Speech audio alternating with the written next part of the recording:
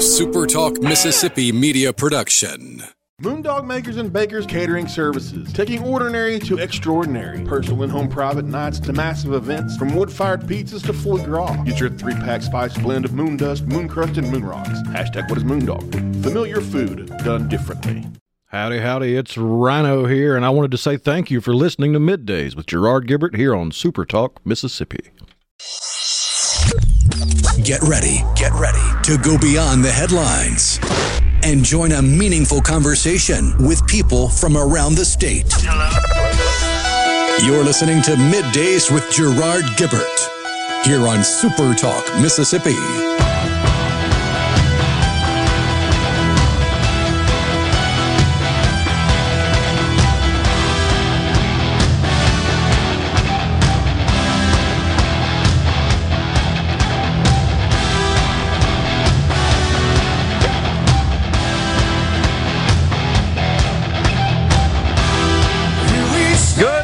Everyone, and welcome to Middays Super Talk Mississippi. I'm your host, Gerard Gibert, along with Rhino in the Element Wealth Studios, guiding you through the middle of your day with facts, fodder, and fine music. It is a rather delightful Tuesday out there. Rhino, how are you, sir? Howdy. Yeah, it's a little better weather this week so far. Looking good. Yeah, looking good. There's a threat of thunderstorms and rain in a couple of days, but nothing severe. So. Oh, I didn't know that. Thought it was going to be good. Always scattered. Oh, shoot. Well, I'm headed up for a little golf junket over the weekend up to Old Waverly with some folks, friends. So we're going to keep our fingers crossed that weather cooperates with us. Looking forward to that. On the program today at 10:20, Steve Azar. You know who he is, host in a Mississippi Minute. Of course, a renowned musician and considered by many, certainly we do, to be Mississippi's music and cultural ambassador. He's going to discuss the 3rd annual Mockingbird Songwriters Music Festival, what people can expect at the festival, when they can attend, etc. At 12:05, it's Senator Nicole Akins-Boyd. The senator will break down the 2023 legislative session. They're all zipped up, sine-died, and so forth.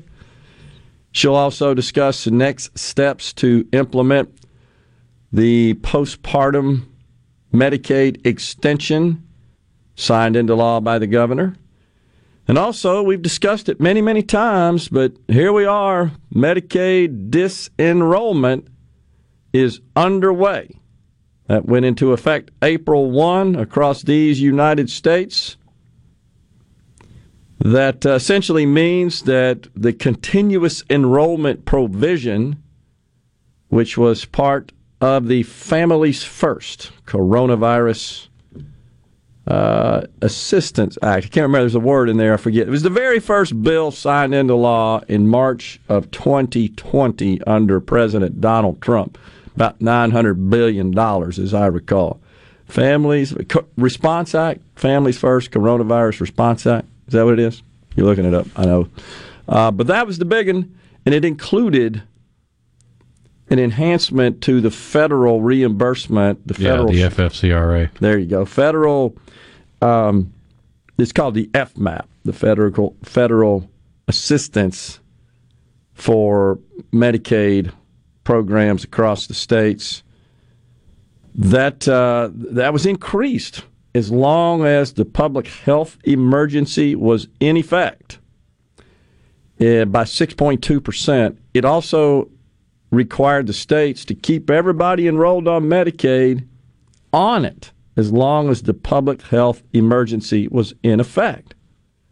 Couldn't disenroll anybody, even if they were no longer eligible. Well, that all came to an abrupt ending April 1. States began disenrolling those who were not eligible. It is expected that, don't have an exact count, but most of the experts in the industry estimate between 18 and 21 million Americans would essentially lose their Medicaid coverage. That amounts to a little over 20% of total covered If you extrapolated that and applied that figure here in Mississippi, it means some 100 to 130, 40,000 would lose their Medicaid coverage as part of the disenrollment process. And that's necessary because the federal government's going to send us less money. The idea was, we're going to give you more money, but you're not going to disenroll anybody. Of course, that's how they roll in the Fed. Here's more money, states. Do this. Always the old strings attached. So, we'll see what the senator, her thoughts about that, because that's, I believe, going to start causing a stir. You just know when folks find out you're off, you're out. Didn't even know it was coming. Most people don't even know this is coming.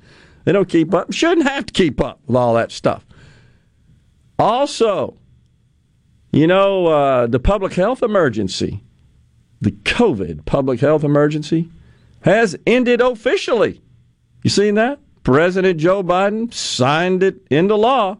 We're done with that PHE. Now, I got a private message this morning from good old Thomas in Greenwood. He let me know that he won't be able to tune in today. He's in Rolling Fork. We appreciate this, honestly.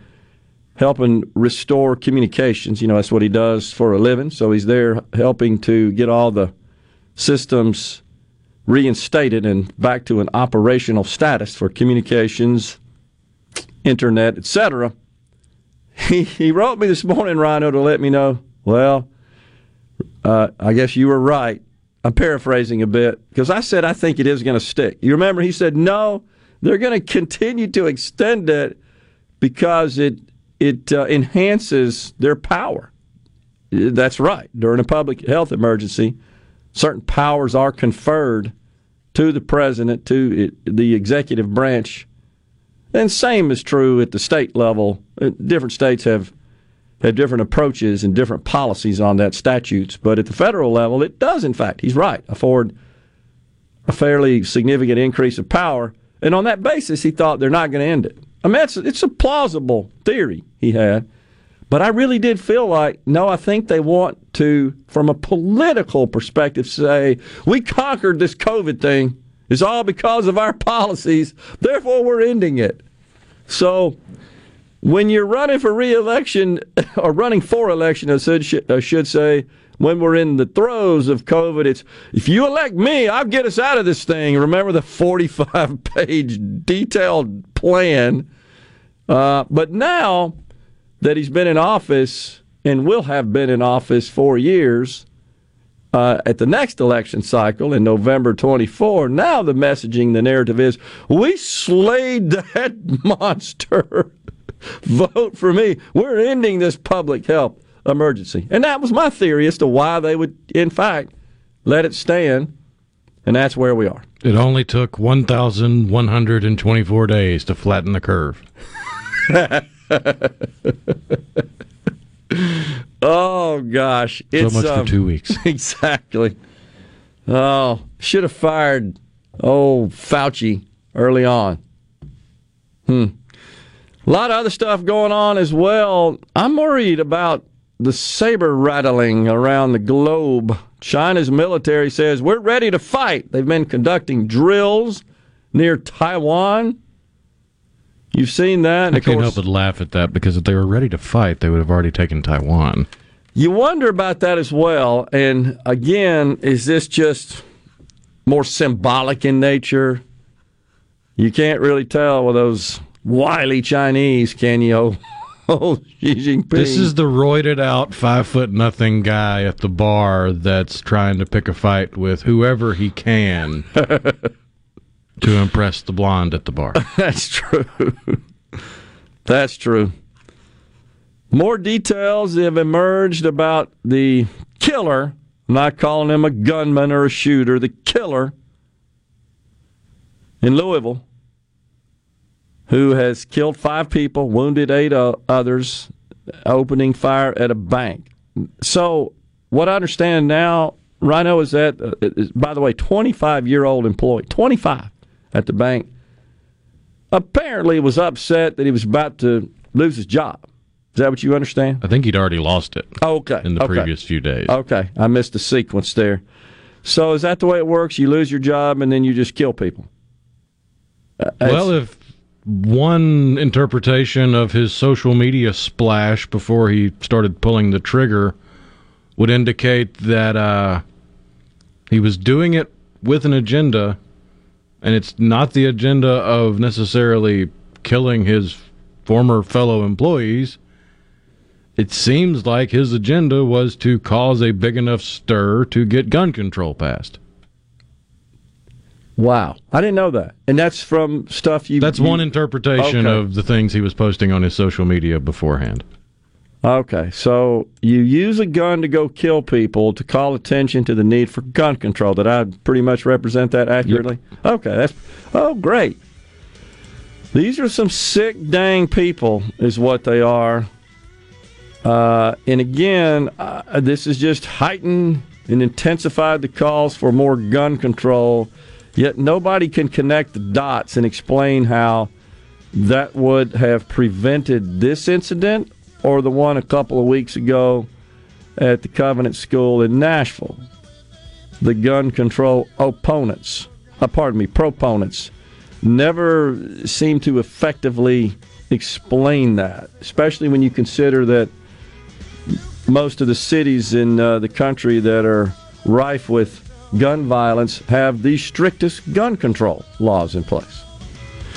We're stepping aside for a break in the Element Well studios. Steve Azar is next.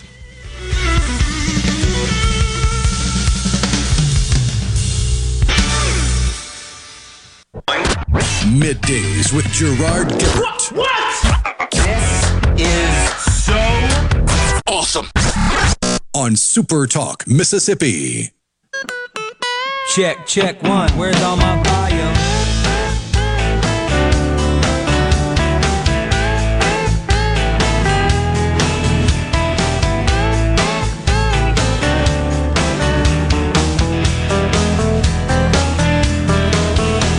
My checks ain't bouncing, but they sure is shaking. I ain't broke yet, but I sure. Welcome back, everyone. Midday Super Talk Mississippi, live from the Element Wealth Studios. We are pleased now to welcome our good friend, the host in a Mississippi Minute, a musician, and considered widely, certainly by this host, to be Mississippi's music and cultural ambassador, Mr. Steve Azar. Steve, what's up, my friend? Gerard, my brother, it's been a while. Yes, Thanks sir. for having me. Yes, sir. Okay, we got to dispense with the most important things. Is it your birthday? Yeah. You know, I got one of those birthdays where the country finds out. When they're radio, they announce it. And so, you know, I can't hide my age. It's part of the deal. Well, I've been getting hammered by radio folks all over the country this morning. Well, happy birthday, my friend. Thank you, buddy. And of course, many, many, many more. We appreciate you joining us today. Tell us about the Mockingbird Songwriters Music Festival. This would be the third annual.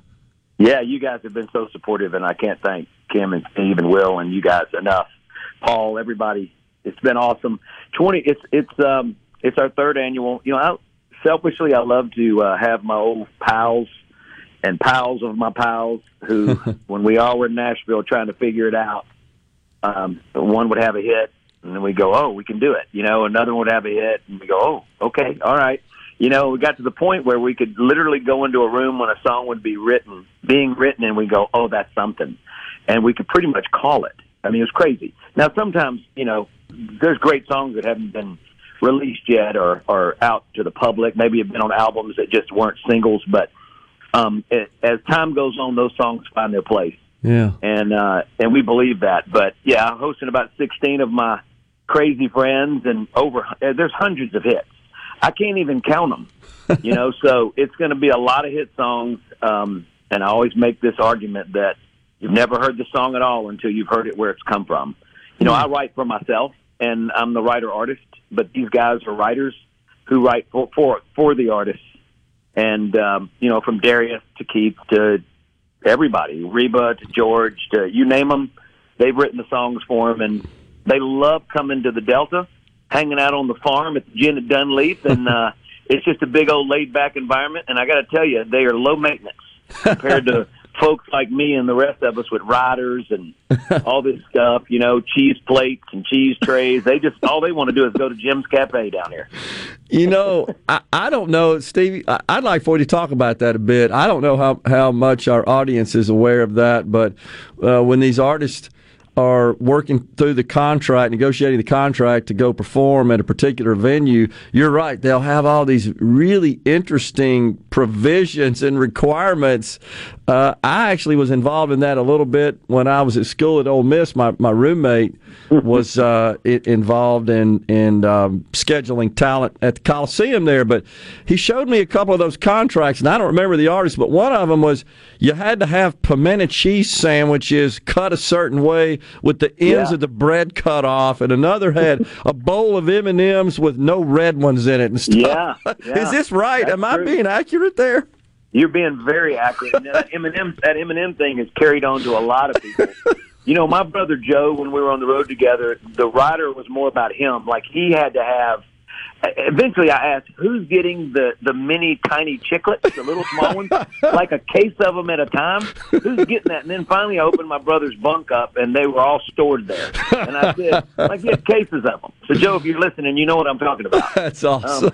I was always pretty easy. You end up taking all that stuff home. Yeah. You think about it. You make a 20-day run, and you've got about 14 shows, and you're asking for about $500 worth of product, from coffee to loaves of bread to this and that, and you literally go home. Who wants to take this home? Because the bus is full of it. You end up putting everything in the bays, and there's no room, and then you have a trailer to put extra stuff. And anyway, it's absurd.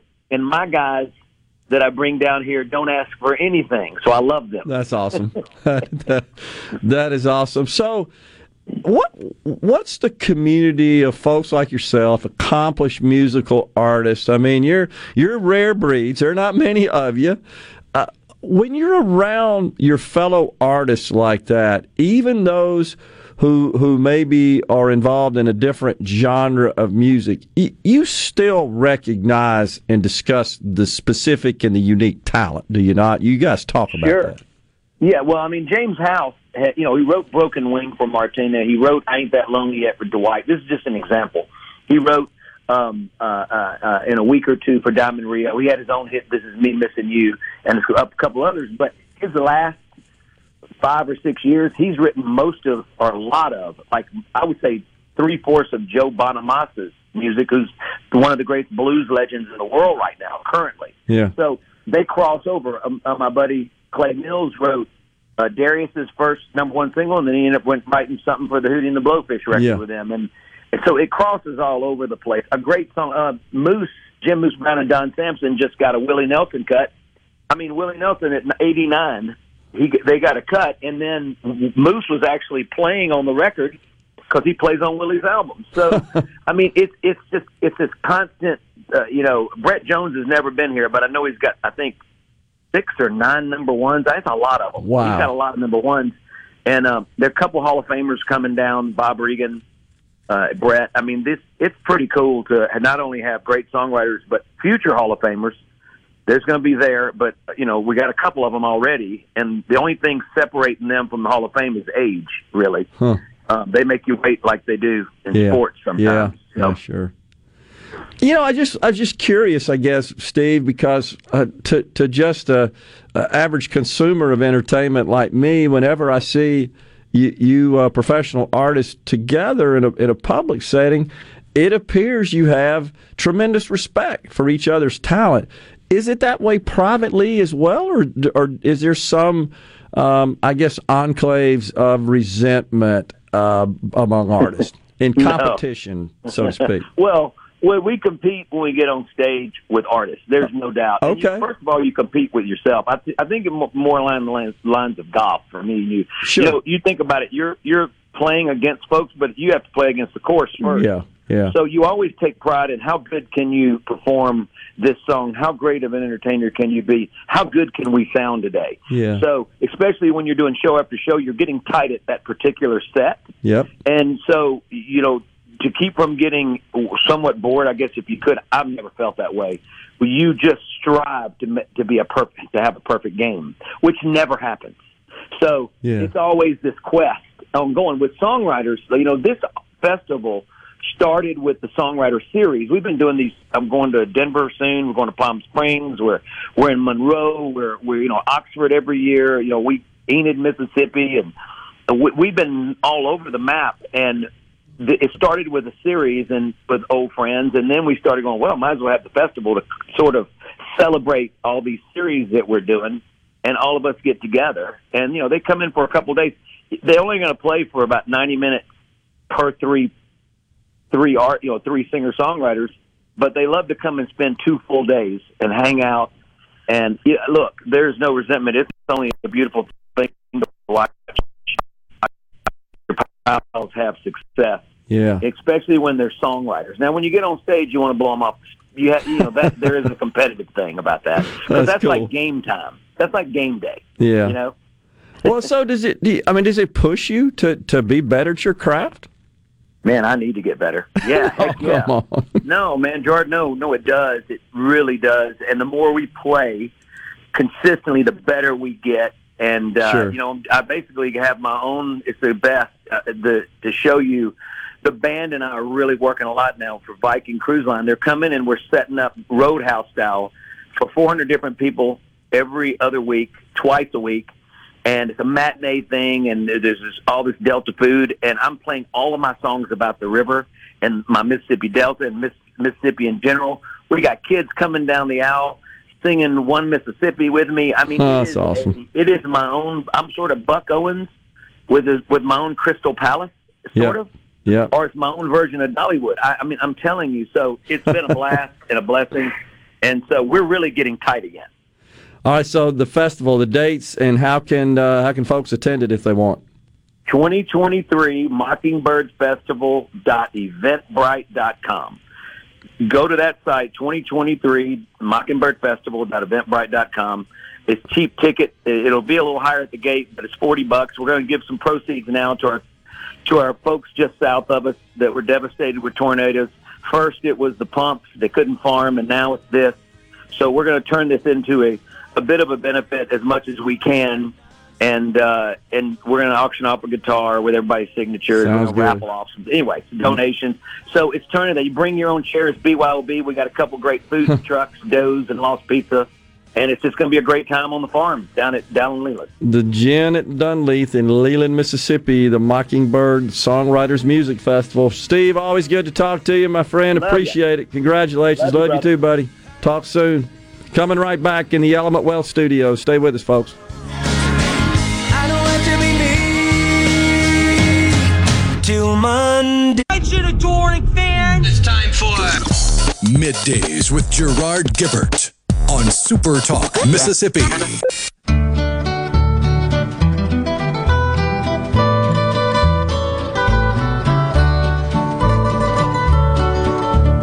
Out in the West Texas town of El Paso, I fell in love with a Mexican girl.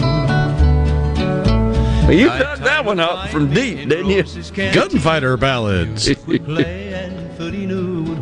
was either this or Big Iron. Well, I'll have to say, around my house when I was a youngster, you'd hear that playing on the little console stereo a lot. My mother really loved it, the great Marty Robbins. My dad loved Nat King Cole, and my dad was quite the vocalist. Actually took voice lessons when he was a child, growing up in New Orleans, and was really, really good. But he could sing very closely to Nat King Cole, believe it or not. He loved Nat. Loved Tony from San Francisco. Tony, I can't believe I can't remember his name. Bennett? Tony Bennett, thank you. Also an Italian with a big nose like my dad. And, love that. So, today, did you know, is the day... Well, before you get to that... Okay, sure. I was going to mention, you were talking with Steve Azar in the previous segment about the Riders. Yeah. And you mentioned a bowl of M&Ms minus the red ones. Yeah. And that's been on many a rider for many a singer-songwriter or concert performer for years. I didn't know that. But there's actually a method to the madness. What's that? So if you have pages on pages of technical writers, which is what the behind-the-scenes people need to put up the rigging for lighting or sound, or if you have pyrotechnics, there's safety involved. And there's a lot of little intricate technicalities that need to be covered in the rider, or it's not going to be a safe performance for the people behind the scenes and people on the stage. So bands start, and people like to think of the M&M Bowl thing as that's just them trying to be petty or trying to have a little bit of power over the locals or something. No. If you go into the green room and you find the bowl and the color of M&Ms that you said are in the bowl instead of being taken out, it means they didn't go through the rider very methodically, so you need to go back and check everything else on the technical rider too. Yeah, I mean, I am familiar with that tactic where you try to include really obscure, unrelated, honestly, to the nature of the work being provided, just to make sure that it has been totally filtered, vetted, and combed with a fine-tooth one, as they say. So, yeah, I've heard that as well, even in business contracts. And, I mean, this is a business contract. Yeah. It's a business contract for performing artists. So I did know that. And my experience, my first exposure, I should say, to that goes back when I was in college in the 70s. But sounds like they've been around for a while. But what about the pimento cheese sandwiches cut in triangles, 4 triangles with the ends cut off? I don't remember who that was for. Yeah, a lot of little things like that are just they're looking for a bit of comfort on the road. So maybe that's their favorite snack sandwich when they're at home, and they're looking for that little bit of home in the green room. It could have been Boz Scaggs, now that I think about it, because I did recall them coming to campus, and performing. Could have been them. Now, there are examples of artists that have riders that are just ridiculous. Like, you'll have some people that'll demand you have a case of Cristal champagne waiting on them. Like, that's just a couple grand wasted because they're not going to drink it because they need to perform. They're just going to take it with them. You just paid for their after party. Yeah. Well, that's pretty much what Steve said, right? You end up with all this product you can't possibly consume, and you end up just taking it with you. Oh, yeah. It's interesting. I had no idea such existed until, again, I happened to room with someone who was... I don't remember. There was some committee up at school that included students that were involved in and just coordinating talent that would come to campus. And he was one of those. He was a member of that on that committee, and he was reading through that contract and came and shared that with me. And I thought that was crazy. Okay, so April 11th. That's today, right? Correctamundo. 1970. That's a minute ago. In the Wayback Machine? Yep, 53 years. Where's the Wayne's World diddly-doos when I need it? There we go. Well, that actually kind of fits here. The story, which was Apollo 13, left the surly bonds of space to... on its ill-fated mission, Apollo 13, the 7th crewed mission in the Apollo space program. It was, of course, intended to head up there to the moon and land. It launched on this day 53 years ago, but, of course, the mission was aborted, certainly the lunar landing aspect of it, because of the old oxygen tank explosion. The movie is fantastic if you haven't ever seen it. And there are photos, of course, of the service module showing that whole side of the module blown off.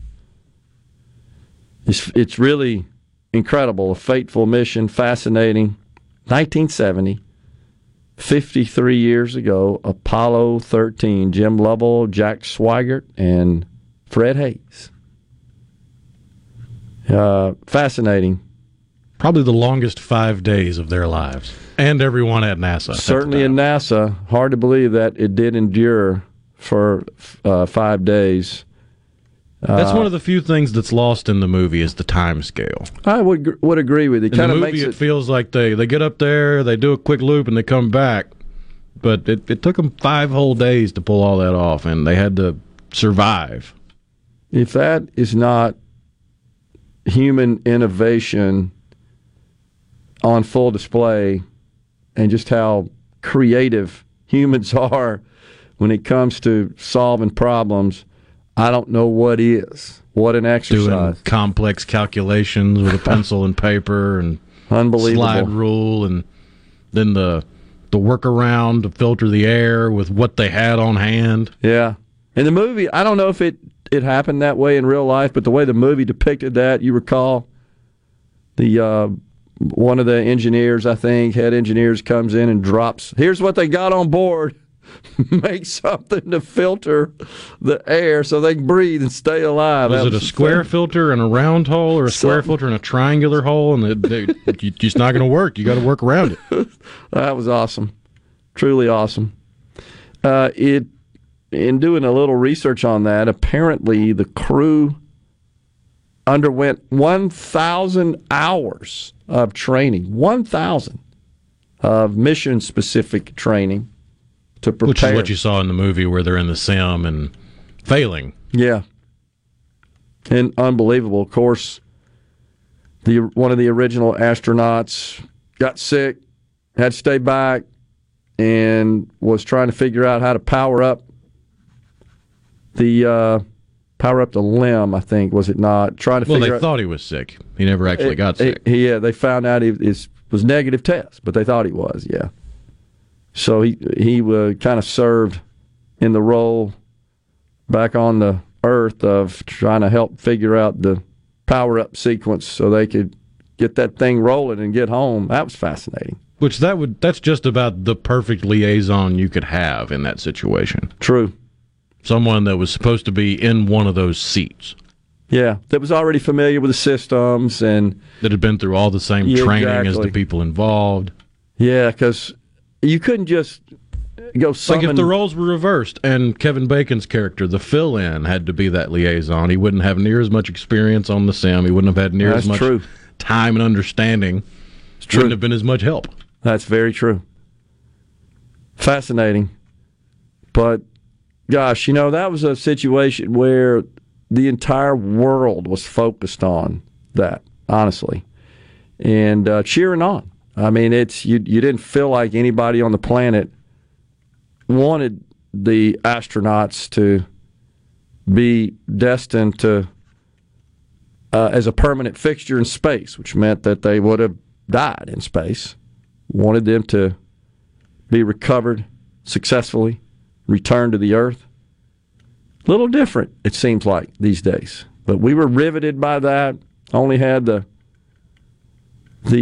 3 major news networks. Didn't have the 7/24 news cycle we do today. Imagine that today. That would look like. Incredible and really cool stuff. But this was the day, 53 years ago, of that ill-fated mission, the launch of the Saturn V rocket into space. But they all came back. As you said, you're right about that. The 5 years, it doesn't quite project that in the movie, but I thought it was well done. Apollo 13. We got a lot more to talk about. There's this concept that's sort of sweeping the nation that I want to share with you guys. It's called ungrading. Ungrading. We're coming right back in the Element Well Studios. Senator Nicole Akins-Boyd at 12:05.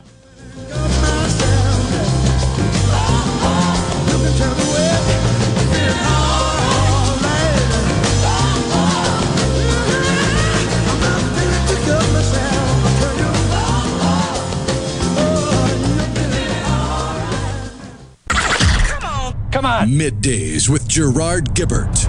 All right, we are back on Super Talk, Mississippi.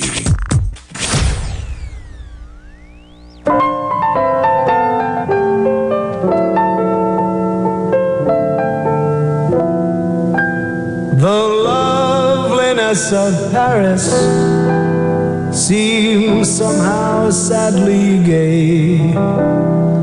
The glory that was Rome is of another day. I've been terribly alone and forgotten in Manhattan. I'm going home to my city by the bay. I left my heart in San Francisco. Not enough O's and smooths to describe that voice. The great Tony Bennett. That's, I long for the days when San Francisco was, in fact, such a charming place that everyone wanted to go to. One of America's great cities that, unfortunately, has declined significantly, almost feels like intentionally, by the left, who has run the place for a long time, that are more committed to their radical ideology and really thinking that their actions are noble and virtuous in nature, but in fact they're destructive. They harm the very people they claim to be the champions for. And that's, I would submit, true across the spectrum of leftist philosophy. They promote it as being so fair and so noble, so virtuous, so helpful, so compassionate, but it's just the opposite. And look no further than what once was America's one of America's great cities, San Francisco. I certainly hope that the people of San Francisco wake up and demand different leadership to return the city to its greatness. When did Tony record that? 60s? It's a little different place back then. He, what a voice, though. Well, my father loved that, no doubt. What do you see? First written in Brooklyn, New York in 1954. Okay, wow. Wow, how about that? Well, that's on the all-hit request line. Appreciate that, Rhino. Thinking, I guess, makes me think a little bit about my father, deceased in 1998. All right, this ungrading thing. The march to mediocrity tramples on. More and more colleges are eliminating letter grades. Senior Julie McKenna at the University of Notre Dame says, I used to stress out over grades. Then she began taking ungraded courses. That's how they are described. That's the term used to label those courses where the instructor does not award a letter grade. Yeah, we used to call those pass-fail. And that's exactly what is sort of taking hold and gaining a lot of traction across the country. She took 4 of them. 4 ungraded courses. So she tells a reporter from the Washington Times, the real world isn't graded. Huh? Yeah, it is. Grades don't take into account your work ethic, challenging semesters, mental health, or growth. So they're not designed to. Right. That's not the purpose here.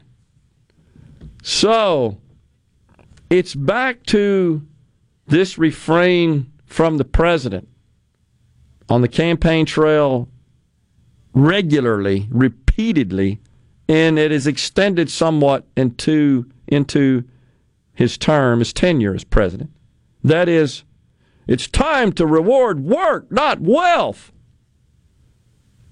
I say again, no, the market is what rewards work product.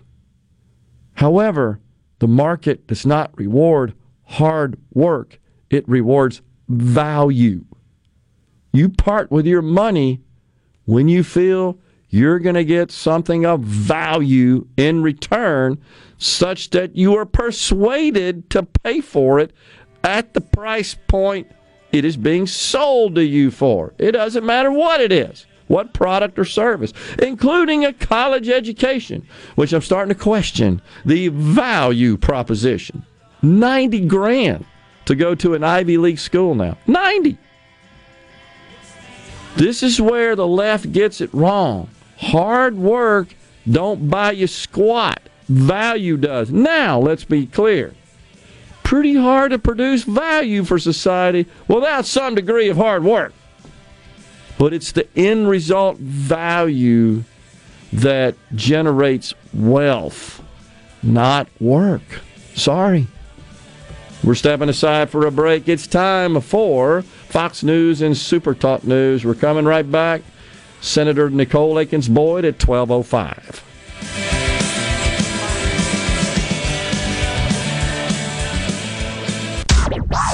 And now, the talk that keeps Mississippi talking. That's what I like to listen to. You're listening to Middays with Gerard Gibert. Here on Super Talk Mississippi.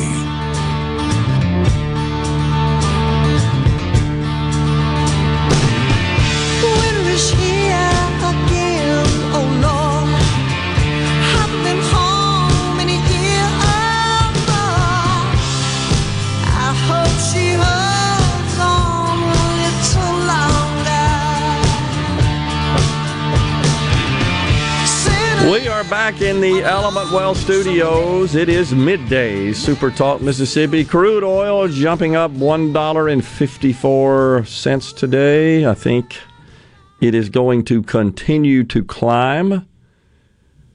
Also, the Dow up 128. The NASDAQ is in negative territory, down 48 points. Microsoft is down, to my chagrin. It is down today rather sharply, and it's on a report from some of their guidance. I think it was Goldman Sachs been talking to them, said that their Azure cloud business is treading water a bit, is not really growing at the rate that it had been previously, and I don't think that's because there's necessarily a reduction in the demand for cloud services, because that's not the case. What's going on here is prospective customers for Azure,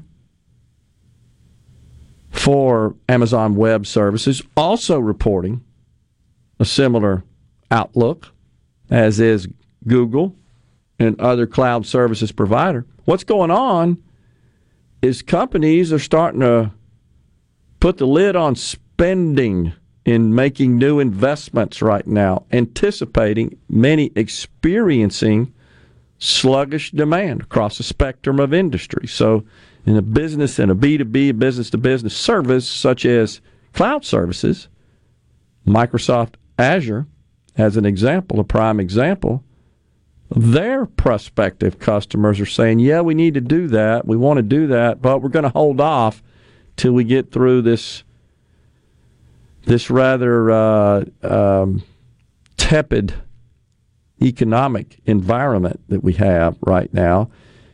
The banking situation, I don't think we're out of the woods there yet. I'm not anticipating any announcements of more bank failures and closures, but there are reports now indicating that regional and community banks are seeing a sharp decline in volume of new loans. You've got higher interest rates, of course, at play. They're concerned about their liquidity condition. And so they're tightening credit standards. So you got the combination of tightening credit standards and lower demand for loans because companies are hunkering down, not taking risk, concerned about economic conditions, the economic outlook. Yet, Karine Jean-Pierre and her boss, President Biden, will tell you that everything's just hunky-dory out there in the economy. Just not true. So we're starting to see that influence and affect the critical banking sector. The market thinks the Fed is going to increase interest rates by 25 basis points in May, another quarter. There are, I think, some bulls on the sidelines holding on to their cash that want to jump in, but they're holding off on it because they don't think the bottom is hit yet. And they don't think the Fed is done hiking rates. And some are guessing that they are. This inflation thing has been licked. I don't think it has. And the price of oil creeping up ain't helping that situation. So it's just, gosh, the market futures, by the way, I'm looking at it on the screen, 73% chance of 25 basis point hike in May. That sounds in line to me. So that would be the 10th hike, I think, since the Fed began its sequence of raising. We went from 0 to around 5% a year. That's wreaking havoc on the markets and clearly putting the brakes on lending activity. So community banks, regional banks, the other big thing going on is a lot of debt on the books that they have, that companies have, corporate debt. It's coming due, principal's coming due, time to refinance or pay up. Many don't have the cash to do so. They need to refinance, but they're going to find themselves refinancing at an interest rate considerably higher than the present interest rate on those debt instruments, those notes, those loans. And that is going to increase, of course, their expenses and their cost of debt service. So all of that's figuring into the economic scene in the country. And this is going to play on the 2024 election. I really do believe that. Joe Biden's going to tell you that he is absolutely the greatest thing ever to hit the White House from an economic perspective. His detractors and opponents, and in the general, right now, if I were a betting man, I'd say it's going to be Donald J. Trump in the general election. And, of course, Trump will point to his successes as president from an economic perspective.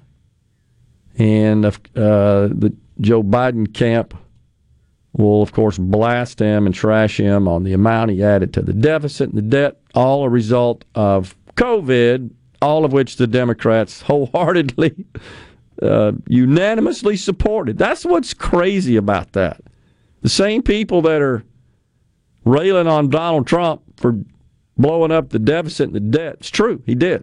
Unbelievable in the last year and a half of his presidency because of the COVID situation. These same people all supported it. They all voted for it. Unbelievable. Well, I mean, leftists, liberals, and Democrats wouldn't have standards if they didn't have double standards. So it's just whatever the trend du jour is. It seems hop like on the train and get upset. That's a good point. Get upset. That's totally right. Everything's about being upset. So having some grievance. It's a revolution. We're a grievance society. I'm not happy, and sometimes it's taken to the extremes, like what happened in Louisville. This nut. I don't know what the circumstances are that led to their separation from the company, if they were fired, terminated by the company, resigned on their own accord. Whatever the case, that's, at least at this point, stated as the cause of them acting in a violent manner, the most egregious violent manner, which is taking the human life of others. I can't wrap my head around it, but it seems like that's what's happening these days in our society. No different than the transgender in Nashville. have some sort of built-up grievance. Interesting that both of these individuals are in their 20s. Is that instructive of anything? Is that when you're at your most whiny state in life, maybe? Most aggrieved, the world owes me stuff state in life, perhaps? I think that could be argued. Sure seems like it. Especially in the current social climate. It's the promotion of the entitlementitis idea. It's been going on for 60 years in this country. You're entitled. And those people got more than you. Well, they're not entitled to it. You're entitled to have what they got. Yeah. It's the grade thing. We were just talking about it. So more on that. This is a phenomenon that is sweeping the country in the higher ed community and even in the K through 12 community. And the schools are experiencing falling enrollments and extremely high expenses. It's keeping people out of college. And not to mention lots of other alternative occupations that can make someone a dang good living without racking up a bunch of debt, getting a worthless degree. I mean, I'm not even middle-aged yet, but the cost of college tuition is double what it was when I entered college. Unbelievable. That's insane. I agree. So this concept, this movement being referred to as ungrading. Susan D. Blum, a Notre Dame anthropologist who uses the ungrading method, says, I haven't given a letter grade on a paper in 7 years. Imagine that. You do a paper. I mean, that's part of what just kind of invigorates and influences, tickles the senses. I mean, is there not some great sense of satisfaction derived from, I worked my butt off, I produced a paper, I'm out to get a high grade, and when you get it, I mean, there is a great sense of accomplishment that drives you to the next task, the next endeavor. What happened to that? What am I missing there? Now you figure out how you did through interpretive dance. I got you. We're coming right back in the Element Well studios.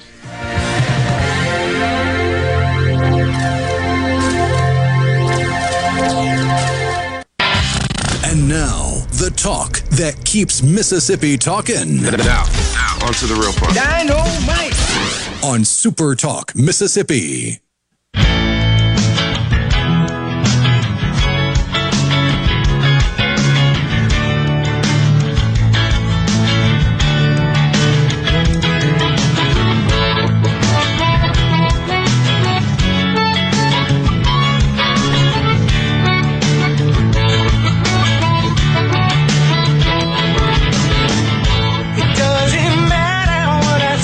So, on this ungrading thing,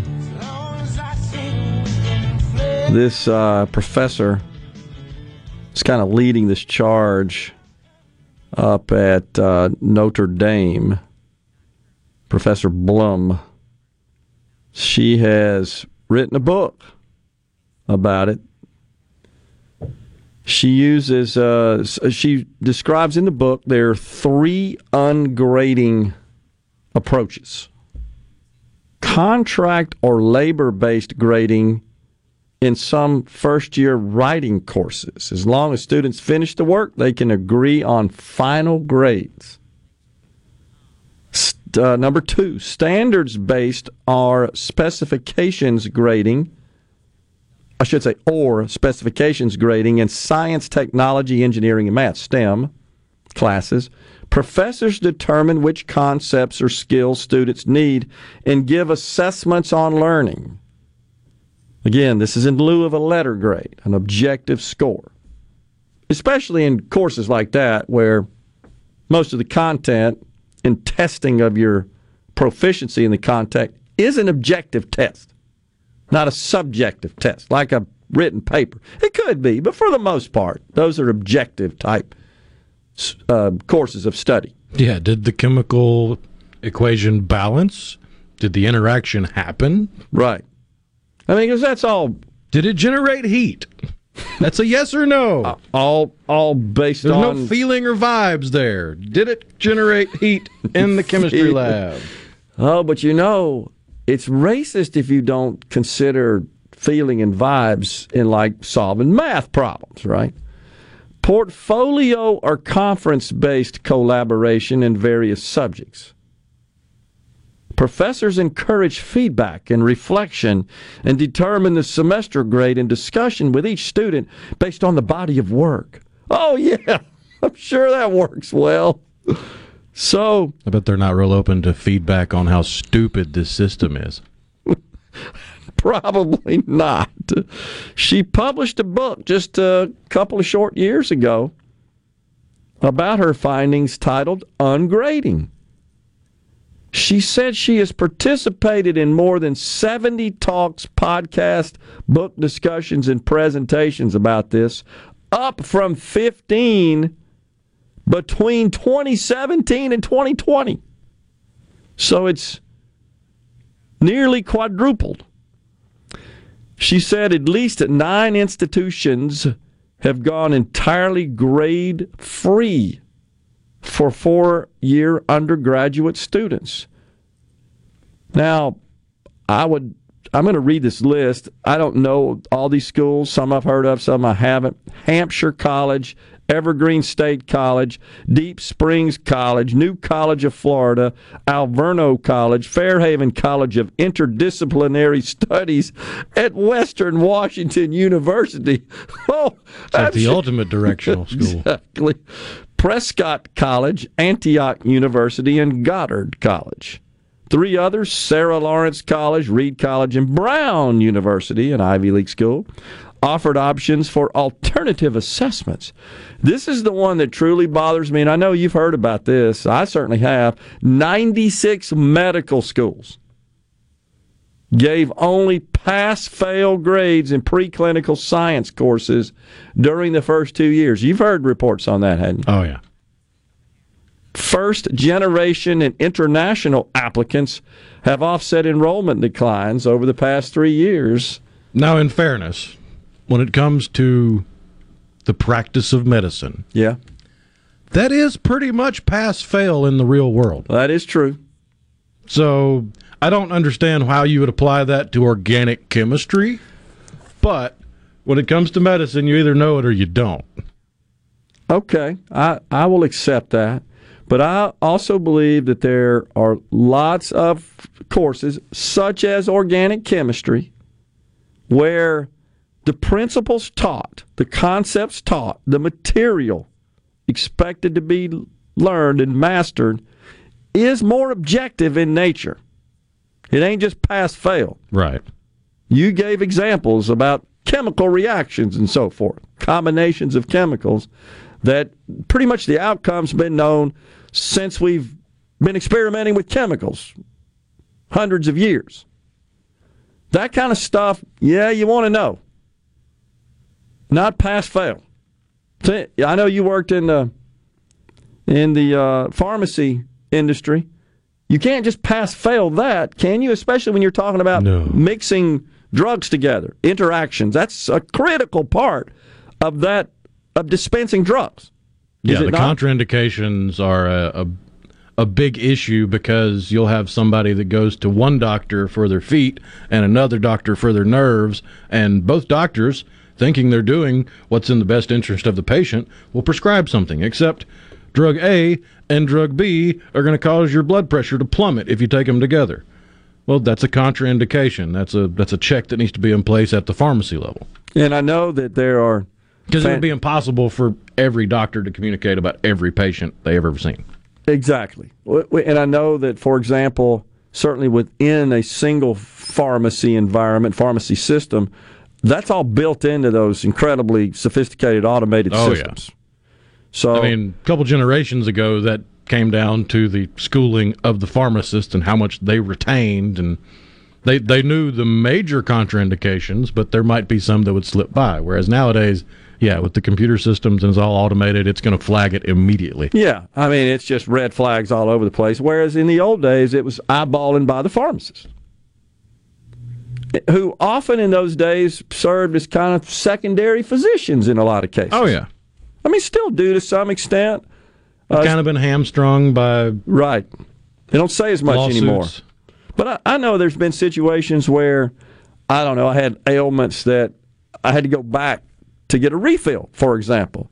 And the pharmacist would say, well, what did the first dose or the first batch not work for you as well as you thought, or something like that, because they see, well, gee, this is kind of weird for you to come back for more, which was prescribed by my physician, and it's just been difficult to shake. I don't remember the exact thing, but that happens all the time.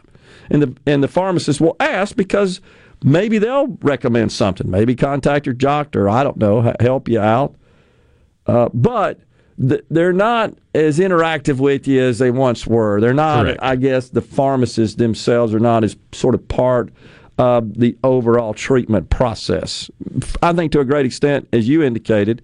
And that all comes down to generally how busy the pharmacy is. That's true. You go to a big corporate pharmacy chain where they're doing 1,000 prescriptions a day.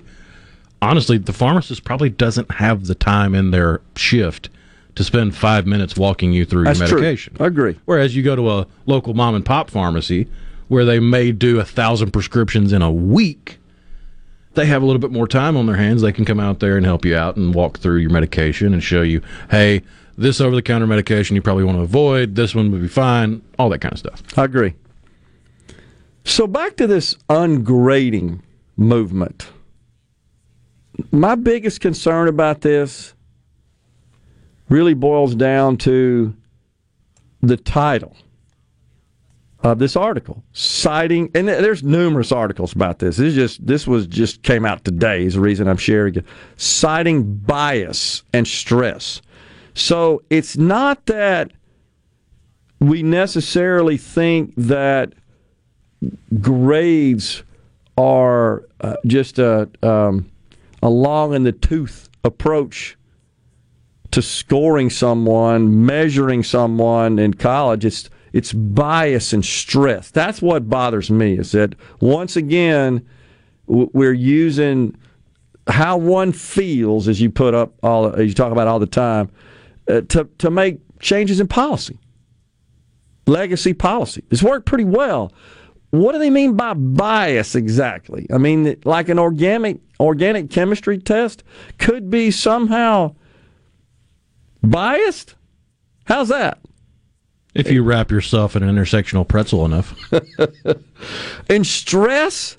Well, that's part of the college experience. It's managing part of the life experience. But the college experience to prepare you for life after college is to manage stress and time. Gee, I wonder if those NASA engineers on the ground were stressed when they were trying to help out the astronauts stranded in space on Apollo 13. Great point. I think all of us in our lives, in our livelihoods, could point to situations where we had to manage through, deal with, mitigate stress. Are we trying to protect little feeble college students from this? No. In fact, they need to experience it to learn how to cope. Gosh, so that's what bothers me about this more than anything, is we're turning everything upside down on the basis of bias and stress. Meanwhile, our foes across the ocean, they're just laying it on us. We're coming right back. Stay with us.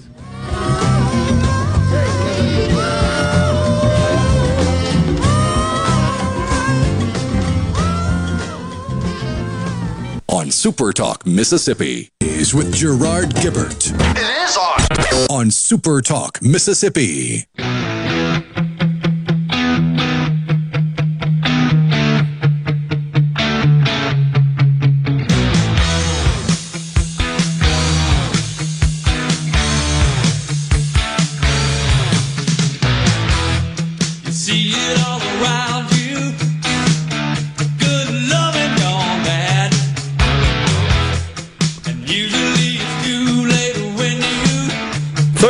Special, bumping this into this segment of Middays. We are in the Element Wealth Studios. Are you thinking about or planning for retirement? Do you have a plan? Go to myelementwealth.com or call 601-957-6006 to let Element Wealth help you find your balance between income, growth, and guarantees. Do we got some tickets to give away later on today? Do we not?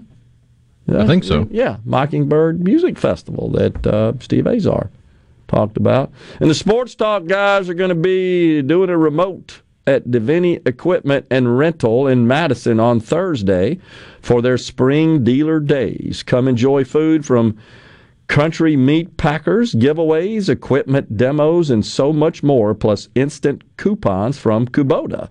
That's Sports Talk Mississippi on Thursday at Deviney Equipment and Rental on Highway 51 in Madison. Speaking of Central Mississippi, thinking about Madison, the garbage is piling up there in Jackson, is it not? The business folks in Jackson are speaking up saying this is costing money. Yeah, because you have businesses with dumpsters, and they pay a daily fee, a nominal fee for the dumpster to be there for that day, but then they have to pay a bigger fee when it's full and has to be dumped or changed out. The problem is they're having to do that more and more and more because people are just bringing their trash to their dumpsters. Yeah. You know, one of our faithful sponsors, good folks, listeners of the program, Randy Clark of Ace Bolt and Screw, says it's the whole situation. The garbage situation is just the tip of the iceberg. Their store down on Gallatin Street, the dumpsters there lined with other people's garbage bags. So, of course, they're looking for a place to dispose of their garbage. Said he's fed up. He's moving the corporate offices to Madison County because of the problems with crime, water, and now garbage collection. Says the company's warehouse will remain, but that business is costing more the longer the garbage crisis lingers. Quote, Randy Clark said, "It's not cheap either. It's a couple $100 every time they dump it." Yeah, like you just said, Rhino. This is terrible. It really is, and it's emblematic of the incompetence at City Hall. You may have seen folks yesterday. I guess those of us that are in the local area probably more apprised of it, but there was a rather rowdy city council meeting. The mayor himself called for order, order. Probably seen that. He and Councilman Kenneth Stokes exchanged pleasantries. That's a tongue-in-cheek description of it. You know, it's sad. It's water, it's roads, it's crime, it's garbage. You can't forget the sewer dumping in the Pearl. That's true. I sit here finding myself, you got the Capitol Complex Improvement District now signed up. Well, it hasn't been signed, I don't think, by the governor, as I recall. CCID bill that Representative Trey Lamar authored in the House. 1020, I believe, is the bill number, the measure number. But it's passed through the House and the Senate. I think the governor will sign it. I believe it's still on his desk, if I'm not mistaken. We may have to look that up. But nonetheless, I think it's imminent. It expands the Capitol Complex Improvement District, sets up a new judicial district, and brings in the Capitol Complex Police into patrolling and serving the city, working in conjunction with the Sheriff's Department of Hinds County and the Jackson Police Department. I believe that was the final, is that right? Final arrangement. The way I understand it, yeah. Yep. So it's sad, in my view, that our capital city has declined so sharply through the years, and when you've got good, great businesses located in the capital city, such as Ace Bolt and Screw, that, let's be honest, they just want to serve their customers, sell them the supplies they need, to carry on their businesses, to serve people in society, but they want to do that in such a way that they're not constantly looking over their shoulder for crime, dealing with water interruptions, now garbage. It's hard enough to run a business without that. That's what you pay the dang taxes for, to take care of those things. At a minimum. You can't function. You can't operate a successful business in such an environment with these constant disruptions. And you're continuously worried about it. What's next? You can't operate a business that way. You can't. But it doesn't seem like that enters into the equation in City Hall. I just don't feel like that they're cognizant of that. Certainly from the mayor's perspective. And I don't mean to lump them all in there. I know there are members of the council that get this, that have confronted the mayor and been at odds on many issues, including this one. But we talked about it the other day. You reflect on the legislative session, and what seems to rise to the top as the highest profile bill was one that essentially expanded the state's presence in the capital city. Kind of hard to work on all the other issues the state is facing. It needs to be addressed by our legislature, our elected leaders, when they're trying to salvage the capital city, keep it from imploding. They ought to do that on their own. And of course, we've discussed this before. I didn't realize it, honestly, until a couple of years ago, that from a legal perspective, counties and cities are established, empowered, chartered by states. County and city jurisdictions and authority is essentially granted by the state. That has nothing to do with states' rights. States' rights has to do with state and federal government. You get beyond that, the states are empowered to establish and demarc, incorporate, charter towns, cities, counties.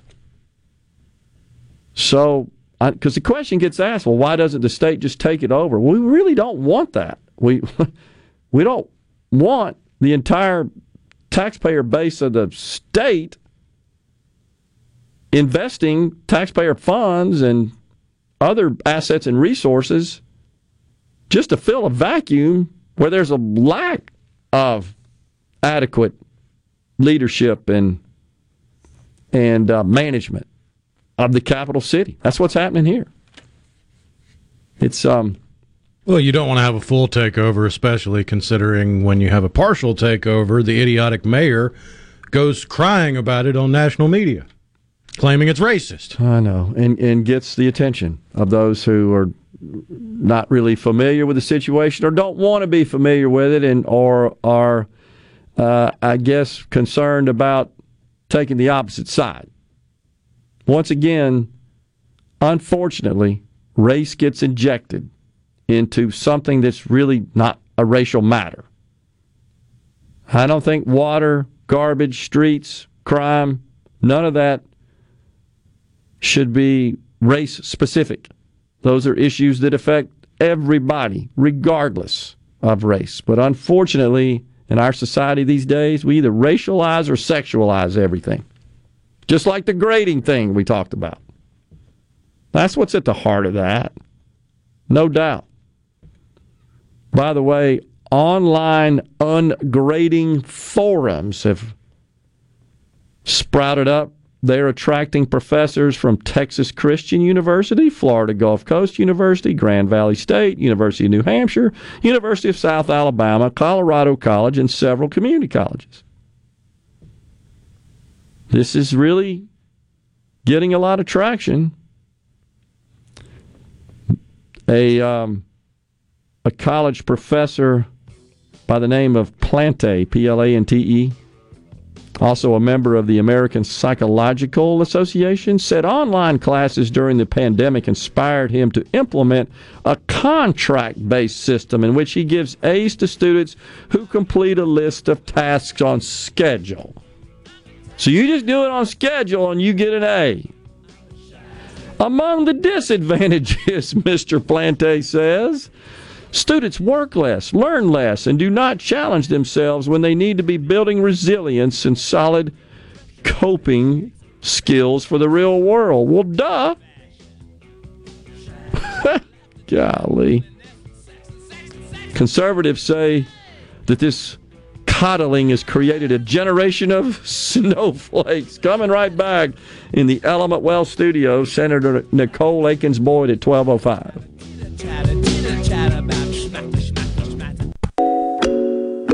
You know what that means. Middays with Gerard Gibert. We'll do it live. On Super Talk, Mississippi. Wow, I feel good. I knew that I wouldn't. I feel good. I knew that I wouldn't. So good, so good. I got you. Wow, I feel nice. All I can think about is Eddie Murphy. Sugar and fine. I feel So sugar and fine. this whole ungrading thing, I don't know why that's got me somewhat miffed. Listen to what Keith Mathias, an English instructor at Prince George's Community College in Maryland, has to say.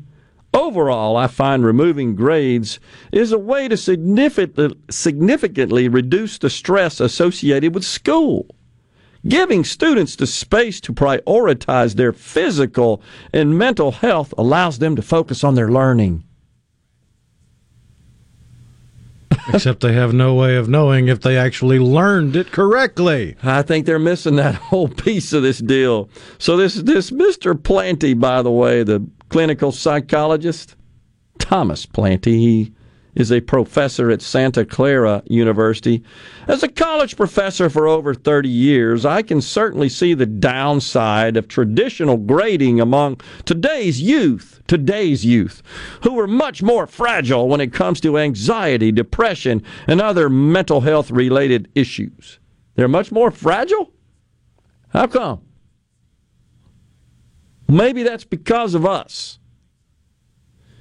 You know, I've talked about this concept that I truly do believe is at play here in our country, in our society, known as incumbency, where you've just not had to worry about a lot of stuff since you've been on the planet. You know one thing about many of these college-age kids? Never endured a serious war, serious conflict. I just wonder if that is maybe at play. It's just something to think about. On the C Spire text line, keep electing the same people and keep getting the same results, talking about the capital city of Jackson, Mississippi. Can we move the capital to Madison or Brandon, says Johnny in Macomb. What do we do with all the people? That's the sad thing about this, is the byproduct is this failed leadership is causing all kind of problems, such as Mr. Clark at Ace Bolt's Group, a long-time successful business located in the heart of the city. Right? I mean, literally a stone's throw from City Hall. Capitol Street there. That's just sad. Gary in the Berg says, if nobody over 30 could vote, what would the result be? If nobody over 30. Yeah, okay. This is why the Biden administration is getting an army of influencers in the social media world together to influence the youth vote, which was big in the last election. Catastrophic failure of Republicans to reach young people over the past decades has to change.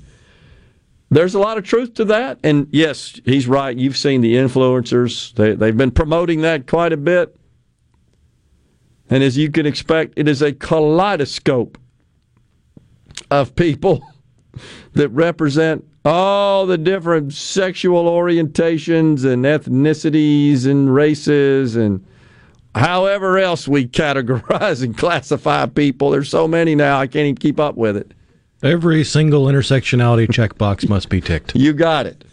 And they are now taking... So the irony is, it's reported they're going to use TikTok because that's so widely used by that generation. But at the same time, they're considering banning TikTok. Can you help me understand that one? Kinda. It seems like their ban on TikTok is really just an end around for the Patriot Act 2.0. Second verse, same as the first, a little bit louder and a little bit worse. Well, they have banned it for use by federal employees, right? Correct? But they're using that as cover to also pass the Restrict Act, which doesn't even talk about TikTok. It just allows for the government to spy on every single thing about you. I got you. I just found it a little contradictory at a minimum. Jeff in Carrollton says, I wonder if I could get a couple of grades from the 70s retroactively changed. It's the freedom of ungrading. Dancing in the street, right? It's the flower children of the 60s. That's kind of what this reminds of. In the meantime, before we cut loose for the show today, I was a little shocked to see some reports about how diversity, equity, and inclusion, DEI, has really gripped the University of Florida, right there in the backyard of DeSantis' Florida, the governor of Florida, who has been a very outspoken critic of the wokeness sweeping the country, says woke goes to Florida to die. But there's left-wing bureaucrats surprisingly embedded in the University of Florida, and they are also embedding radicalism into every department on campus. We'll share that with you. But right now it's time for Fox News and Super Talk News. We've got Senator Nicole Akins-Boyd next. Welcome to the show that challenges you to think deeply. And look beyond political posturing. You're listening to Middays with Gerard Gibert here on Super Talk, Mississippi.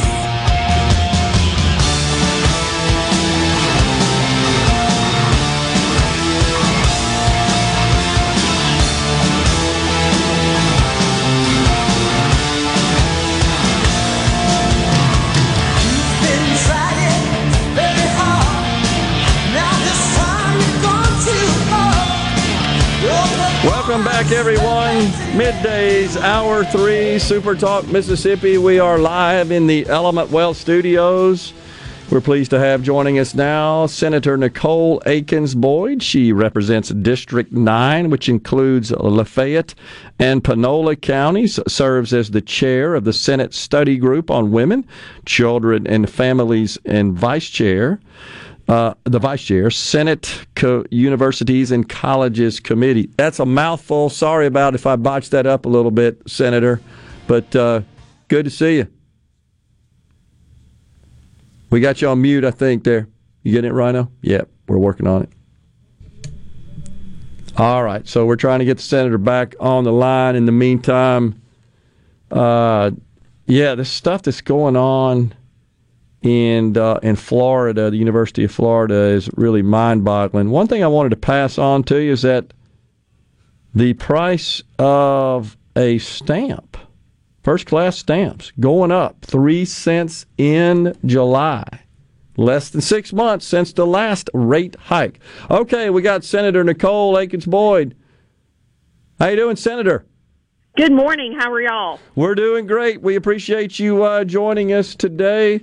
You got a lot of titles there in the Senate, and I had a hard time getting that out the way it's written on my sheet here. But and you've had a busy session. That's why we asked you to come on and talk to us.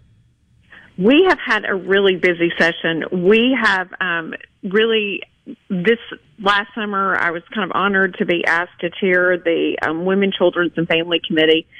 And we met pretty extensively. I individually had over 50 meetings with different people across the state.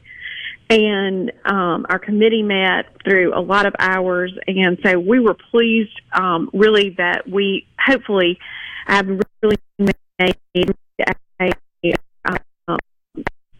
put some significant pieces of legislation forth. We had about 11 pieces of legislation that passed, both Senate and House bills that we all kind of worked on together. And so we are very hopeful of some of the things that we're doing that we hope will make a tremendous amount of difference in the future for women, children, and families.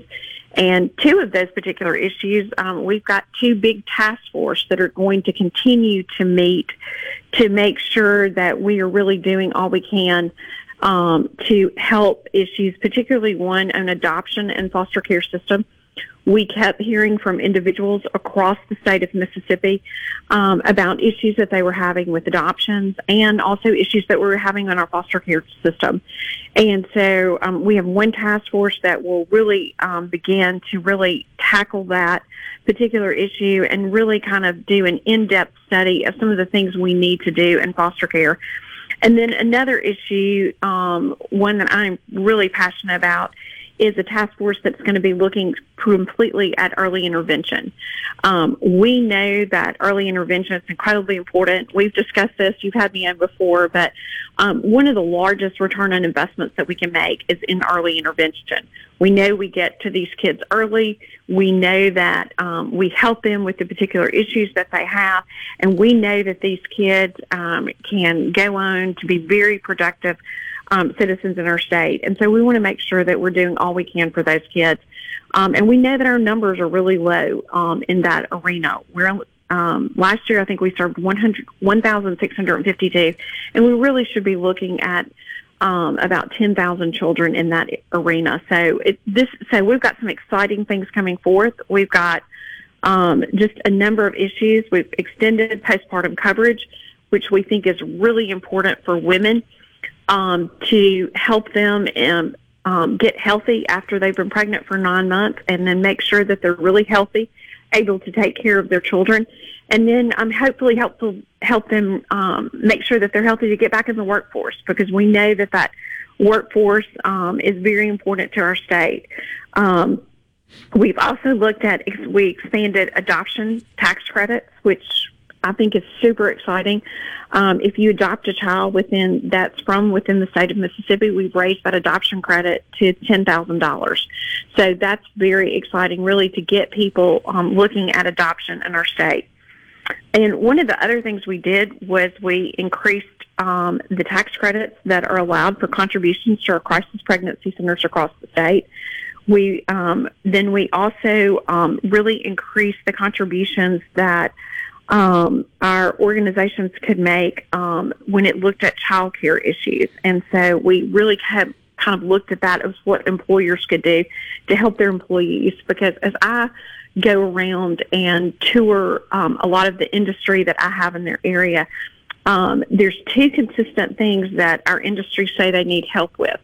And those two things are they need help with financial literacy for their employees, and they need help with with child care, helping to make sure that their employees can get that really good child care in their area. And that seems to be a consistent message, no matter if you're in Panola County or Pelahatchie. That's two things that we kind of see consistent across the state. Okay, so what exactly was done as it pertains to child care? There's some additional tax credits that were enacted? There's some additional tax credits. So right now, a lot of our businesses are unaware. There's been a tax credit available to businesses that offer on-site child care. And we only had a few businesses doing that in our state. What I found out in the process is a lot of our businesses did not know that was available to them. But we also added a 50% tax credit to employers that directly provide child care on-site or providing a child care stipend of at least $6,000 to a licensed child care entity within the state. Okay. So this really kind of helps employers if they want to help the employees be able to offer child care. And we know that, child care used to be something that was not really talked about in the workforce. People who, those were kind of issues that were kind of handled. We know now in the economy where getting workers is challenging and getting great workers is even more challenging, that employers need greater tools to be able to help their employees and really attract those top-notch employees. And looking at this child care issue is very important for those employers out there. So we're excited to see kind of what this can do, and I think you'll see us continue to this and see how we can partner with our employers out there to see how that they can help their employees, and in turn how we can also help them as well. Yeah. So I'm really pleased to see that we're continuously looking at these real workforce issues within our state. Some of the other things we did too is we really extended legislation on our safe haven laws. And a lot of your listeners out there will kind of know these as the baby drop-off laws. Prior, what we used to have in our state before we've kind of changed this law is that basically you could, if you wanted to surrender your baby, you could do this. You had basically a 7-day window that you could surrender that child, and you needed to do it basically at a fire station or a hospital. And so we extended that period of time to 45 days. And we also then allowed, if communities wanted to go together, to put in what's called baby boxes now. They'll be allowed to put those at hospitals or fire stations. I think Ocean Springs has already got their baby box ready to go. It also, the bill allows a parent to call 911 and surrender their child to any emergency medical provider within that 45-day time frame. And this is important because you see across the country, we've seen in our state where children have been, abandoned, and they perished in that process. And we want to make sure that if somebody, needs to surrender a child, and we hope that never happens, but if they need to, that there's a way for them to safely be able to do that. So the idea here, Senator, is for them to do that without shame and without any sort of legal repercussions and consequences. Absolutely. And it provides them basically complete anonymity in the process, and allows them to do this and allows them to do it without shame. Yeah. And so I feel like this is a very compassionate piece of legislation that's both good for the child and good for the surrendering parent. Yeah. We're up against a break right here. Can you hang around? I want to talk about where we go from here with respect to Medicaid disenrollment. You hang around? All right. All right. We got Senator Nicole Akins-Boyd on the line here. We're in the Element Wealth Studios, coming right back.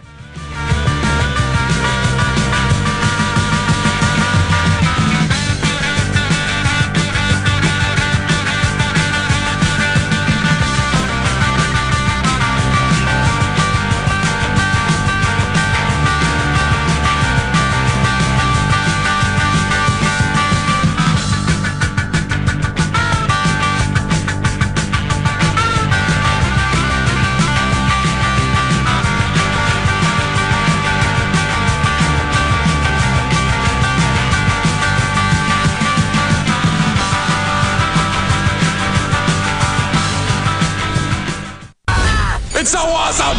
Middays with Gerard Gibert. Come on, let's get on with the show! On Super Talk, Mississippi. Standing in the rain with his head hung low, couldn't get a ticket, it was a sold-out show. Heard the roar of the crowd, he could picture the scene, put his head to the wall, then like a distant scream, he heard one guitar. Just blew him away. So stars in his eyes, There you go, the great Lou Gramm, lead vocalist for Foreigner, bumping us into this segment here with Jukebox Hero. We are talking to Senator Nicole Akins-Boyd, represents Lafayette and Panola counties. So, Senator, there was some action during the session to address what some have described as a healthcare industry community in our state that is at crisis levels. Certainly, Dr. Edney from the Department of Health has informed that there's some 28 rural hospitals that are in very troubled financial condition. So we had, I guess, 3 measures to my last count that were designed to somewhat alleviate some of this pressure, some of these financial problems, but I'm not sure that's going to be sustainable long term. What do you think? Well, there were some short-term gaps. There were some short-term fixes done. We did pass kind of a large kind of package for our hospitals in the state. It's one-time funding dollars to try to help many of them get back on their feet. A number of them, particularly with higher costs of doing businesses, higher cost of nursing staff, and the higher cost of everything. They're kind of in a financial crunch as we looked at this. And so we kind of did a one-time fix of kind of $100 million that goes out to the hospitals across the state. But I think you bring up a really good point in the fact of hospitals are having to pivot. They're having to look. They're having to change the way that they're doing business. I think you see a number of hospitals that are already have begun to make these pivots to see really what those things they need to do to how they sustain themselves in the future, and look at those services that that they need to provide and are cost effective for them to provide. And then we have to, and I think that's going to be an ongoing talks that we're going to be having throughout the next number of years is, what does healthcare look like in the state? What do our traditional community hospitals look like in our states? What are the services that are essential that they need to be providing? And then how do we translate to all of that? So I think these are really ongoing conversations that we're going to be having over the next few years as we kind of move forth. So. Yeah. I mean, seems to me like still, and I've said it many times on the program, the fundamental core issue that many of these hospitals face is just the provision of services that are uncompensated or severely undercompensated. So it's a revenue issue. Certainly they need to address the cost models. All organizations need to be constantly paying attention to their cost in place and how to make their organization more efficient, more productive, more agile. They need to address that. They need to do that. But there's only so much you can do to offset free, and that's what's happening. A lot of free services being provided. Absolutely. When you look at the models, one of the hospitals that has had particular difficulty, when you look at and you realize that 90% of their care was really being performed at levels that really were not that they were able to sustain financially. That's a model that's almost impossible to see how that we're going to go forth with that. So, and I think you've seen there's been some particularly bright spots that I'm pleased to see. When I was running for office 4 years ago, there was a hospital that in Panola County that had gone bankrupt. They've got that up. They've got it going again. They've got it sustainable. And they're continuing to work to make sure that hospital is sustainable. Quentin Whitwell's doing a great job with that. And I think we're going to have to see that type of creativity and really pursued across the state. I know he's helped another hospital in the area make sure that they're open for emergency room visits, and then be able to appropriately triage those patients and get them to larger centers for service when they need those services.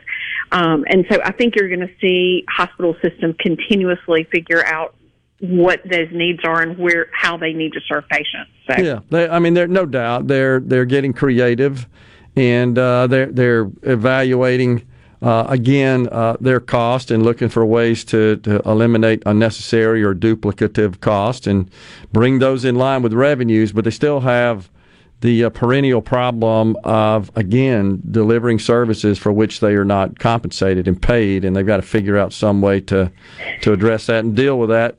Speaking of which, we've got the continuous enrollment provision of Medicaid now has expired April 1.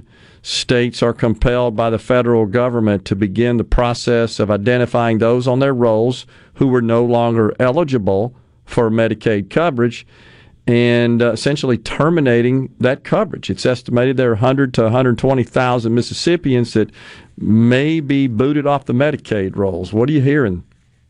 Well, and I actually talked to a representative from Medicaid yesterday about they're in the process of doing that. They're in the process of looking at eligibility on that. And that is a process, that's ongoing, is going to be continuing as they kind of look at and reevaluate that. So, I think that they're probably, there's not really, hardcore. We have some estimates yet, but we don't really know what that looks like until they kind of get more into this process. But they definitely are in the process of doing that. I talked to him yesterday, too, and as the legislature, we passed the postpartum expansion from the extension, from 6 weeks to a year. And they have gone in the process of trying to get approval for CMS for that right now. Yep. And so they have made an amendment to the state plan, and that they're waiting an approval from that.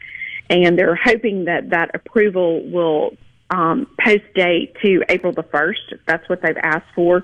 So they're in the process of kind of doing that. And that covers women up to 194% of the federal poverty level. Mm-hmm. So they're kind of in the process of doing that, and they've moved very quickly in being able to get that process done and started. Yeah, of course, then we got the federal government now will begin to phase out the enhanced FMAP, the 6.2% that's been in place now for 3 years. That's phased out through September, so we're going to receive less money from the federal government, which places more financial burden on the state to cover that shortfall. And the only way to really make that work without appropriating more money to Medicaid from a state perspective is to reduce cost, and it's expected that is achieved by reducing the rolls and removing those who are not eligible. That's the dilemma. Right. So, and then that plays into when you remove those people from the rolls and they go to their hospitals for care, then you've got more uncompensated care. Exactly. So it is absolutely a circle. We see actually in my household, because I have a husband who is a physician. Mm-hmm. So we see this firsthand on a daily basis. So. Yeah, and it's not going away, and I got a feeling this will be front and center in the 2024 legislative session. And, of course, between now and then, we got a big old election. You're running for re-election for your seat? I am running for re-election for my seat. So I'm absolutely running and working hard. I had to get out of session, and I'm back now hitting it hard. Sure. Do you have a primary opponent, Senator? I haven't checked. I do. I do have a primary opponent. So we're out. This is the first time. It's been so nice to be able. We were able to last after session. My first 2 years of session was dominated so much by COVID, and the ability to get out and see people. So I have thoroughly enjoyed being able to get out. And see people really again. And even last summer, after we got out of the session, people were still a little hesitant. But that has gone away, and I've thoroughly enjoyed being able to really get back out and actually see them. I talk to them a lot on the telephone, but they are less, they're less reluctant now and are fully out and fully immersed, being able to get back into stuff. So this is going to be interesting, because the last time I ran, I wasn't in office. And so doing this now and also balancing the responsibilities we have, while you're still in office is going to be a little bit of a challenge. It's going to be interesting. I'm sure we'll be talking to you some more between now and election in August. It's just around the corner. Thanks for joining us today, Senator. Have a good one. We'll talk soon. Okay, thank you. We're coming right back in the Element Well Studios. Half an hour of middays left. Stay with us.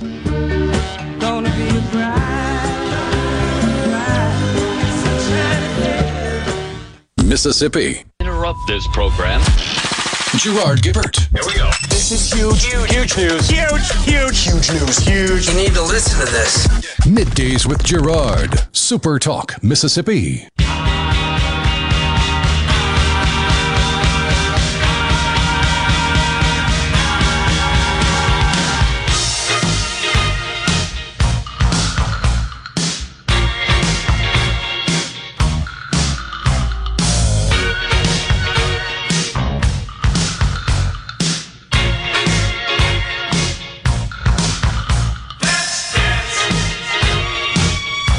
Welcome back, everyone. Middays, Super Talk, Mississippi. So,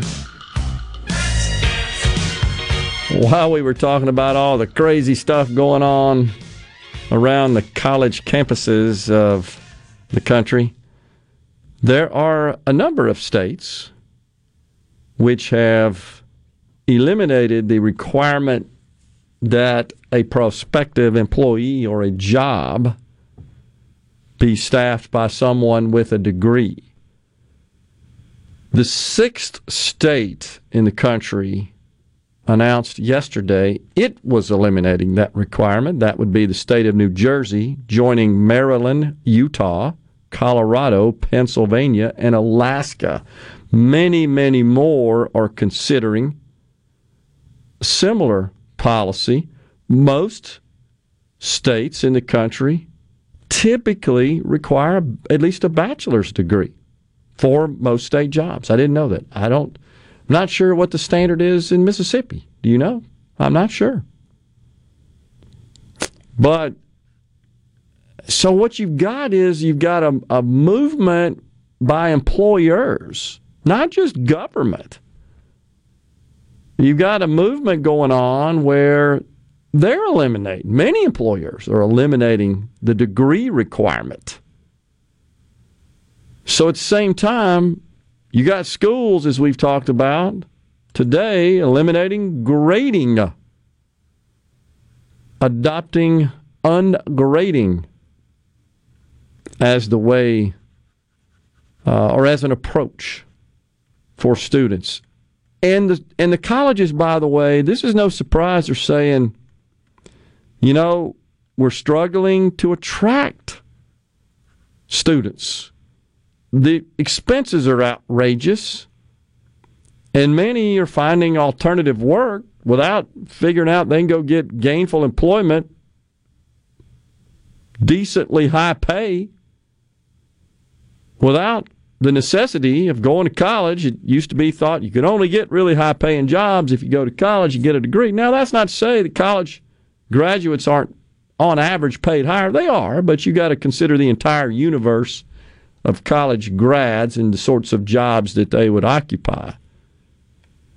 But there was a time, I think, not so long ago, where in general we thought, well, if you don't ascend the ranks out of high school, go to college, get a degree, you're likely to live a life of where you've got a fairly low income. You're just not as high up on the socioeconomic status ladder. But that's changed quite a bit. So the schools are saying we're looking at this ungrading concept because we're trying to deliver a better experience. And, of course, you've got, again, employers saying, we're not as concerned about these degrees anymore as we once were. I thought for some time we're headed towards an adoption in the college level, in colleges, university setting, the adoption of non-linear degrees, meaning the standard, traditional, you want to major in something, get a particular degree at a level, bachelor's, master's, doctorate, that will give way to this non-linear sort of just go take some courses, get the requisite skills that satisfy the needs of the labor market. Employers say, these are the skill sets we need.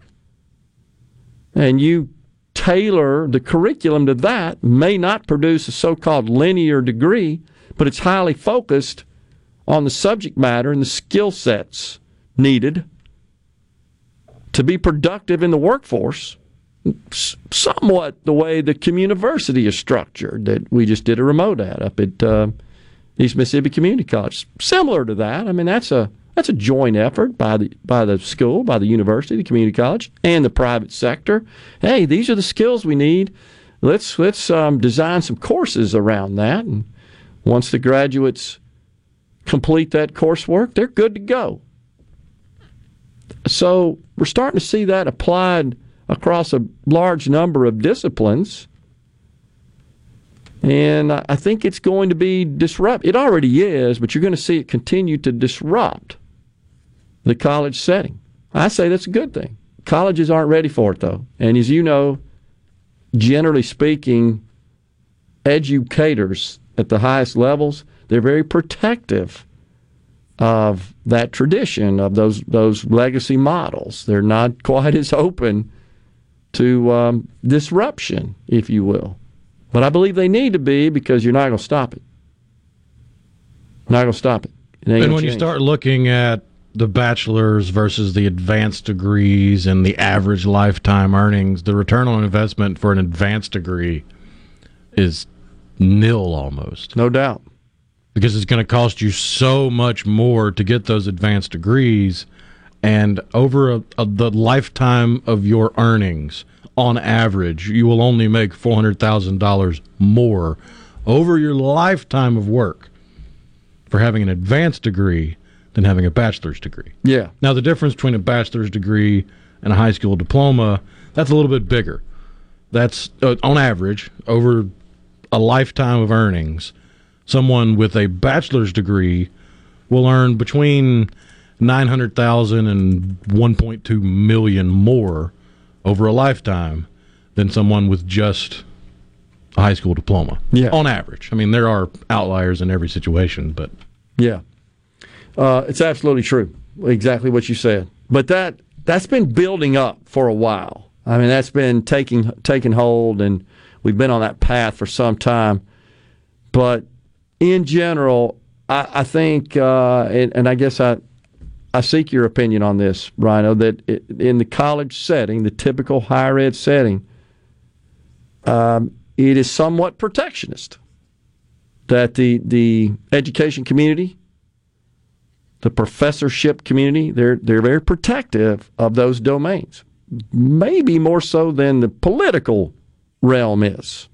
You see a lot of protectionism at play there, of course. And maybe that starts with the concept of tenure, which has been around a long time. So it's, hey, no matter what, I'm good to go, sort of deal. And in general, most of the time, it's renewed. And it's fairly reliable, stable employment. It's not like the private sector where you could be terminated on a whim on any given day. And that doesn't mean that often that prompts a court case, because it does, unfortunately, wrongful termination. But in general, certainly in states where we have at-will employment like we do here in Mississippi, that's the part of the environment. Now, if you're doing your job, given the tightness of the labor market, most employers aren't inclined to let you go. In fact, they're inclined to, in a tight labor market, put up and endure a whole lot more than they normally would, just because there's not this giant pool of prospective employees to replace you waiting in the wings. So you see a little of that hanging on kind of going on right now, just because of the tight labor market, so many people on the sidelines. Rhino and I picked this up, folks, about the same time. We got teased on reports that Tupperware, you know who those guys are. They make that plastic storage stuff. They said that they have informed the Securities and Exchange Commission that they doubt they can continue to operate based on their finances and sluggish sales. They say that they could, in fact, default on some of their debt, their agreements. I wonder if they got a little out over their skis, considering they saw a resurgence during the pandemic. It's true. In popularity. And you saw their sales increasing, you saw their market share increasing. It feels like they tried to ride the wave, but the wave wasn't nearly as big as they were hoping. Yeah. So, it's kind of hard to wrap your head around, but they lost $14 million on sales of $1.3 billion. We were talking about the healthcare situation a minute ago. Tim in Cleveland asked a question. Please correct me if I'm wrong. It is my understanding that the hospitals fired a lot of their staff during the pandemic because they would not take the vaccine. Then they rehired those same people on a contract basis for a lot more money. Is that correct? No, it's not. Less than 1% of healthcare workers were terminated for not taking the vaccine. Many of those have been embraced and brought back. The biggest problem is a lot of people that worked in healthcare just said, I'm not doing this anymore. That's by far the bigger problem. Just, I don't want to do this anymore. It's not worth it. And the pandemic just really sent them on their way. It was just overworked because people were getting sick. A lot more sick people to take care of. Coming right back, final segment, some tickets to give away. Stay with us.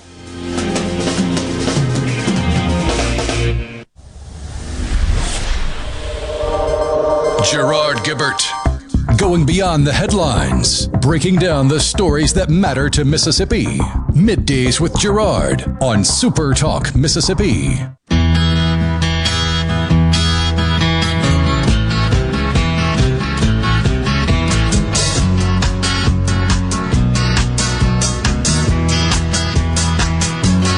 When I think back on all the crap I learned in high school,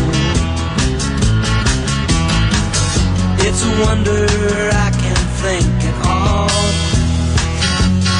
And my lack of education hasn't hurt enough. We are back in the Element Well Studios. It's Middays, Super Talk Mississippi, Gerard and Rhino. All right, Rhino, we got some tickets. Oh, yeah, the Mockingbird Songwriters Music Festival is taking place this Friday and Saturday at the spectacular Janet Dunleith in Leland. A gaggle of Steve Azar's songwriting friends are going to be joining him on stage for an event you don't want to miss. Tickets are on sale now. You just got to go to 2023mockingbirdfestival.eventbrite.com to buy tickets. Or now you've got a chance to win a pair of tickets to the Mockingbird Songwriters Music Festival. All you got to do is be lucky number 26. Be the 26th person to text into the C Spire text line. That's 601-879-4395. And text in the phrase Mockingbird. Be number 26, and you'll win a pair of tickets to the Mockingbird Songwriters Music Festival taking place this weekend in Leland. There you go. All right. On the C Spire text line is 662. Not sure I'm following this comment here, Rhino. Oh, I have been waiting to hear the outrage from true conservatives on these tens of millions in Band-Aid ideas that use taxpayer dollars to just get us down the road a little while. Not hearing much wow. Where did the talk of sending the huge surplus back to the people who paid the taxes?